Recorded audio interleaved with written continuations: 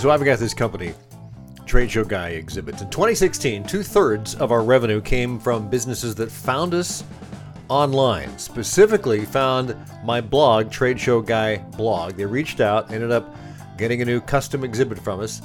Some of those clients just wanted to buy something. One client was in the process of issuing an RFP, and we ended up winning the job, partly because it was a local group, but a big project. So, we're a small company, so having 2/3 of your business come from people that found us online is pretty significant, big impact. So at that point, 2016 was our best year in terms of revenue. Along comes 2017. 95% of our revenue comes from repeat business from clients that we had previously serviced. Absolutely zero business came from people that found us online, found the blog, found our videos, found social media. 2017, though, our best year to that point in terms of revenue, better than 2016. On to 2018. About 90% of our revenue came from repeat business. New business came to us from a few small projects through a networking group, some of the old connections at my previous place of business, some outdoor interpretive signage, which we hadn't really done or promoted for a while, but we could still take care of. But again, 2018 was our best year in terms of revenue, better than 2017. So here we are in 2019. About 10% of our business came from one company that found our blog and called up asking us about a new project. Roughly 60% came from new business that people, from I'd met at trade shows, so following up on things, but it was new business. The rest has been repeat business from older clients. Again, 2019 has been our best year in terms of revenue. The growth is good. Hey, this is Tim Patterson. This is Trade Show Guy Monday Morning Coffee, and my company Trade Show Guy Exhibits is in the mix with a lot of other companies out there, and I thought it might be fun to spend this episode of this podcast / video blog talking about the business, in particular sales, revenue, advertising, marketing, all that stuff that we do to compete. So let's start out with the basics. We're a small company. We're selling a custom commodity mostly. That's something companies only buy once every 3 or 4 or 5 to 7 years. They're buying a trade show booth. They're buying an exhibit that generally is custom or custom parts to it. So it's not something you can pull off a shelf and hand them. If you pull it off a shelf, you got to print up some stuff and make it all fit and all that stuff, graphics, and sell the message and that sort of thing. So it's not a regular investment like or a spend, as they say, like cloud storage services or paper for the copy machine. However, those clients that do buy a new exhibit will almost always purchase updates as time goes on, graphic updates. They may want to add some things like a new counter, a new charging table, all that sort of thing. The time will come for many of these, and it's happened a few times, that someone has bought an exhibit from us, a custom thing, years ago, and then time goes by and they decide they need something bigger, something brand new. And since we've worked with them for a long time, they may shop around a little bit, but we usually end up getting new business from them with the new project. Doesn't happen every time. I hate to lose business, but that's the kind of the way the world goes. So a lot of the business does come from repeat business, and some of that comes from a client that did something 5, 6, 8 years ago, and they're ready to do a brand new thing now. So, let's state up a couple of other things. There is a lot of competition. Why? Probably because there's a good amount of money to be made in this industry. People spend a lot of money. Companies have a lot of money to spend, but things cost a lot in this industry. Labor is expensive. Custom design and fabrication are expensive. Shipping is expensive. Setting up, installation, dismantle, and sending people to shows is expensive. But they've decided, because the results show it, if they do it right, they can see trade show marketing as a very pertinent and important part of their trade show marketing. One of our clients, Bob's Red Mill, I've talked about on this podcast, and you see them mentioned on our blog. Bob Moore, the 91-year-old icon figure of Bob's Red Mill, still involved in the day-to-day business as president, I believe. He has said numerous times that trade show marketing has opened markets that they previously would not have been able to reach. By going to shows and connecting with people, they are connecting with markets that they would not otherwise be able to reach. And I always thought, as a salesperson, which is how I got into this industry, that there was a magic button that leads to sales. And I kind of been looking for that for years. But really, there isn't one. So how do we reach, as salespeople, how do we reach potential clients? Well, there's, the standard traditional ways: advertising, marketing, salespeople, of course, they do their thing. They get on the phone. They do whatever it is they do. Advertising, Google, Facebook these days, industry exhibit magazines.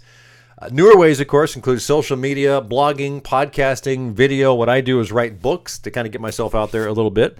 But let's break these down a little bit. So the traditional ways of advertising and marketing, you've got to be in the right place, because if you don't get your message in front of the audience that's at least going to potentially buy, you're kind of wasting your time. So Google and Facebook have made that much easier to do. But as time goes on, 20 years ago when Google came around, you could buy clicks for a dime or less, or $1 or less.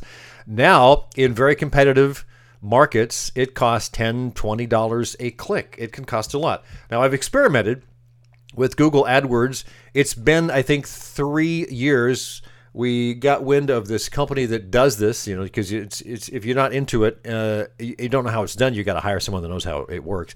So we vetted them. We found that they were probably pretty good. We worked with them for, I think it was 3 or 4 months.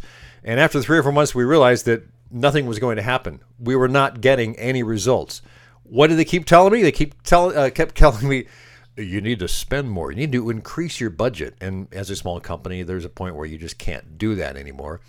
So I kind of cut that loose and said, no, that doesn't work. I can't compete, because there are companies out there, and I see them. If you search for trade show exhibit, you'll see the first several results are ads, and those people are paying a lot for those clicks, and they can afford to, because they're big companies and they're nationwide, and they can sell. They can invest in $10,000, $20,000 a month or more for Google campaigns. Can't do that with it. So what do? Haven't tried Facebook, although I've considered it. Industry exhibit magazines, there's some good ones out there. I've spent money on that. I've spent thousands of dollars as the company invests in advertising online and in the magazines. I don't get anything from it. It's weird. We don't get a thing from it. We get people calling us trying to sell us things. Hey, I see you listed. You want to buy something from us? Which I kind of chuckle at, but it is frustrating. So what else? Well, newer ways, social media, blogging. Now, many years ago, I heard blogging might be the thing to do. And if you have checked out my blog, tradeshowguyblog.com, it's been there for coming up on 11 years. I've been writing for over almost 11 years. Very regularly. There's something there at least 3 times a week right now, including this podcast in both audio and video form, but there's at least a couple of other articles. There's guest articles. So there's 1,000 articles that are now being seen by Google and archived and crawled with their bots and all that stuff. So when people search for trade show stuff, they often find the blog. It's pretty popular. There's a lot of guests there every day, as they call them, guest sessions. Probably not as much as the bigger blogs, but as far as trade show marketing goes, it does pretty well. And people will find me there, but it is not consistent. Again, it's not the button. As I mentioned in 2016, we had a lot of people find us. Since then, we've had a few, but not what we had in 2016. So, the other thing that I look at is to focus, because I've been running my own business now for, 8 years. I was in the industry for 9 years prior to that, so I'm coming up on an anniversary of 18 years next year in this industry, 8+ as running my own company. And it took a while to really decide, okay, what is it we're selling exactly? Now, I say that because with a name like Trade Show Guy Exhibits, which has been part of the company name for about 3 to 4 years. Before that, we had a different name.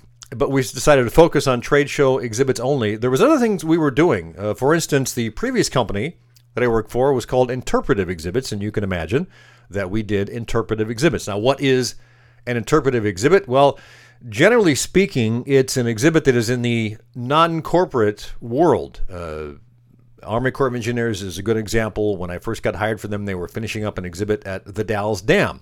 They have a dam on the Columbia River. They have a visitor center there. It's like a several $100,000 project that took a year and a half to design, fabricate, install, all of that sort of thing. That is an interpretive exhibit. They're smaller than that. They're bigger than that. A lot of that also is outdoor interpretive signage. And I thought, well, there's a lot of money there, I thought, but should I do that or not? And after a couple of years, I realized, you know what? There's not as much money there. The margin isn't as good. It's a harder market to crack because there's a lot of government entities that have a lot of hoops you got to jump through. Corporate is much quicker, and usually there's one or two people tasked with it, and the markup is bigger. So there's more money to be made there in the trade show world. So at one point, probably 3 to 4 years ago, right before, this is probably 2015, 2016, I realized if I focus only on trade show exhibits and nothing else, that might work. And it did. It's you've seen, I described the growth of the company over the last 4 to 5 years has been steady, and we've done that one thing. Now, since then, there have been a couple of companies that I knew from the old days that contacted me and said, can you do some interpretive signs? And I go, yeah, sure, I can do that. But I don't focus on it. I don't market it. I don't look at, I don't contact people asking them if they can do that. There's a lot of work to it and not much payoff. So the other thing I do is not waste any time reaching out to someone that I am not 100% sure is already doing some sort of trade show marketing. In other words, I'm not going to a networking group and finding out if they're doing marketing. Now, I'll mention what I do if it's a good networking group, and then they say they're doing some trade show marketing. That might be worth a conversation. So once you do that, you figure out what works, what doesn't work. What I've figured out what works, frankly, is going to trade shows. The bigger ones. And that is where most of our business comes from. However, there are right ways and wrong ways to do that, and I try and be very upfront about this and ethical. You can't sell there. You can't pitch. You can't do any of that stuff. But I have clients there, and I walk the floor, and I just meet people and make a connection, follow up later. How do I follow up? Either it's a phone call. I'll often send a copy of one of my books. Lately, interestingly enough, only the last month or so, I've tried a little different tack because phone calls and emails, frankly, are easily ignored. But I sent an email with a link now to a short 2-minute video I've done, and that's unique, somewhat. People usually don't do a unique video just for someone, send it to them. Now, I'm getting a bigger response rate. I'm not selling yet because it's early in this process, so I'm curious to see how this process goes. But people are responding, saying, "Oh, that's clever. I like that. That's different. That's great to see what you guys do." We're not in the buying mode right now, but we'll stay in touch. So often, I mentioned, I send a book. I look back and think whatever it is I'm doing is working. The company's grown for the past 5 or 6 years, but there's no way for me to know if that's going to continue for the next year. It's all very uncertain. And then I think, well, life is not a straight line, right? Life is uncertain. Business is uncertain. When I went into this year, going into last fall, which would have been about a year ago, I had a handful of leads that all looked pretty good. In the past, if I got 2 of them out of, let's say, 5 or 6, it would have been pretty good. All of them came through, which meant that I had a crazy 3 or 4 months getting all those projects done. This year, it's about the same. I've got a handful that look good, and who knows if they're all going to come through or if they're all going to buy now or later. Who knows if only one will come through. It's just interesting to see how this works. And so looking ahead, there's no way of knowing what the next year will look like. But I keep plugging away, as they say in my Sandler sales training, which I took for about a couple of years ago. You can't control the outcome, but you can control your behavior. The behavior is to keep doing what works, keep making phone calls, keep sending out videos, keep doing outreach, all of that stuff, and keep nurturing those leads, because I also have found in this industry that, the sales cycle is pretty long. I mentioned at the top that people don't buy an exhibit every year. They buy one every 3 or 5 or 7 years. So you've got to kind of be in their view as they're ready to buy something. I remember a couple of cases when I was at the previous company. I'd contact a company, have a great conversation. They say, we're not ready to buy right now. And 6 months or a year would go by, and I would see them at the show with a brand new booth, and I would think, why didn't they think of me? And then it occurred to me, because I wasn't in touch with them. I was not on their radar when it was time to buy. So you try and keep on their radar. I do a newsletter. That's why I do this podcast. That's why I blog. That stuff is always there. I'm always letting people know what we do here at Trade Show Guy Exhibits and on the blog.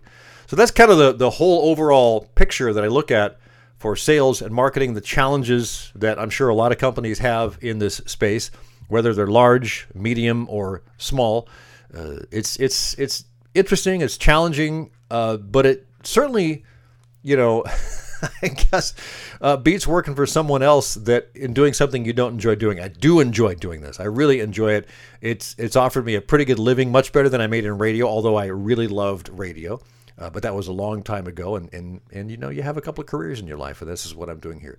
This week's trade show tip is asking questions of your trade show exhibit house and yourself and your team when putting a budget together for a new trade show booth and putting your budget together overall. So chapter 2 of this particular book, there's a series of questions, kind of like the step 2 challenge, the chapter 2 challenge.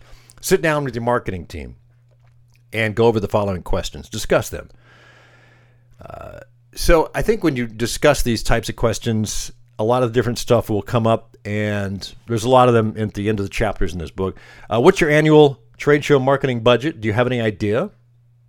Do you even know? Probably have a pretty good idea, but do you know exactly what all falls under that? Number 2, what percentage of the company's overall marketing budget does the trade show marketing segment comprise?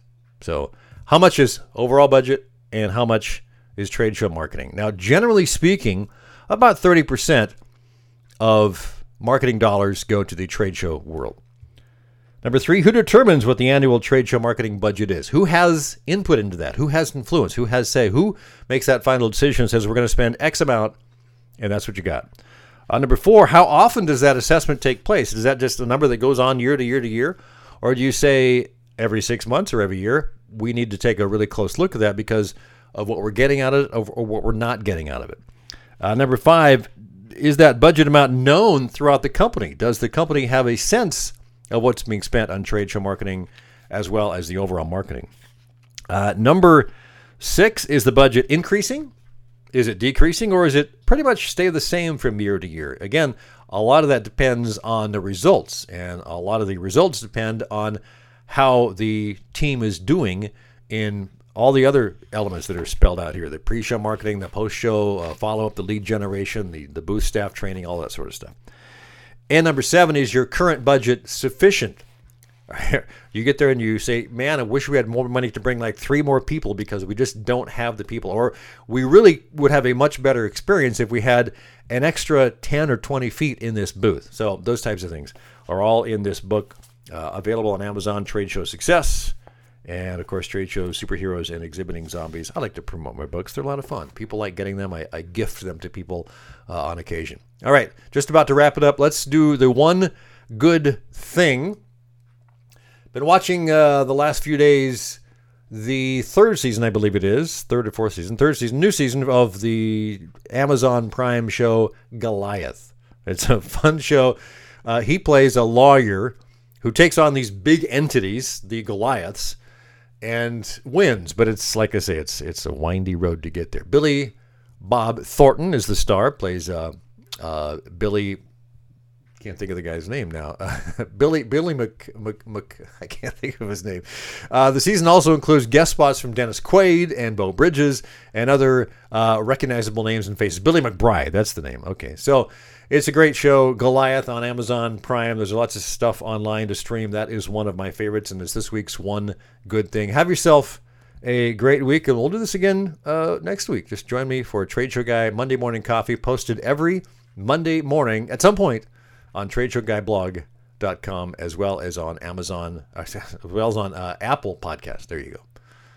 And thanks for watching. Thanks for listening.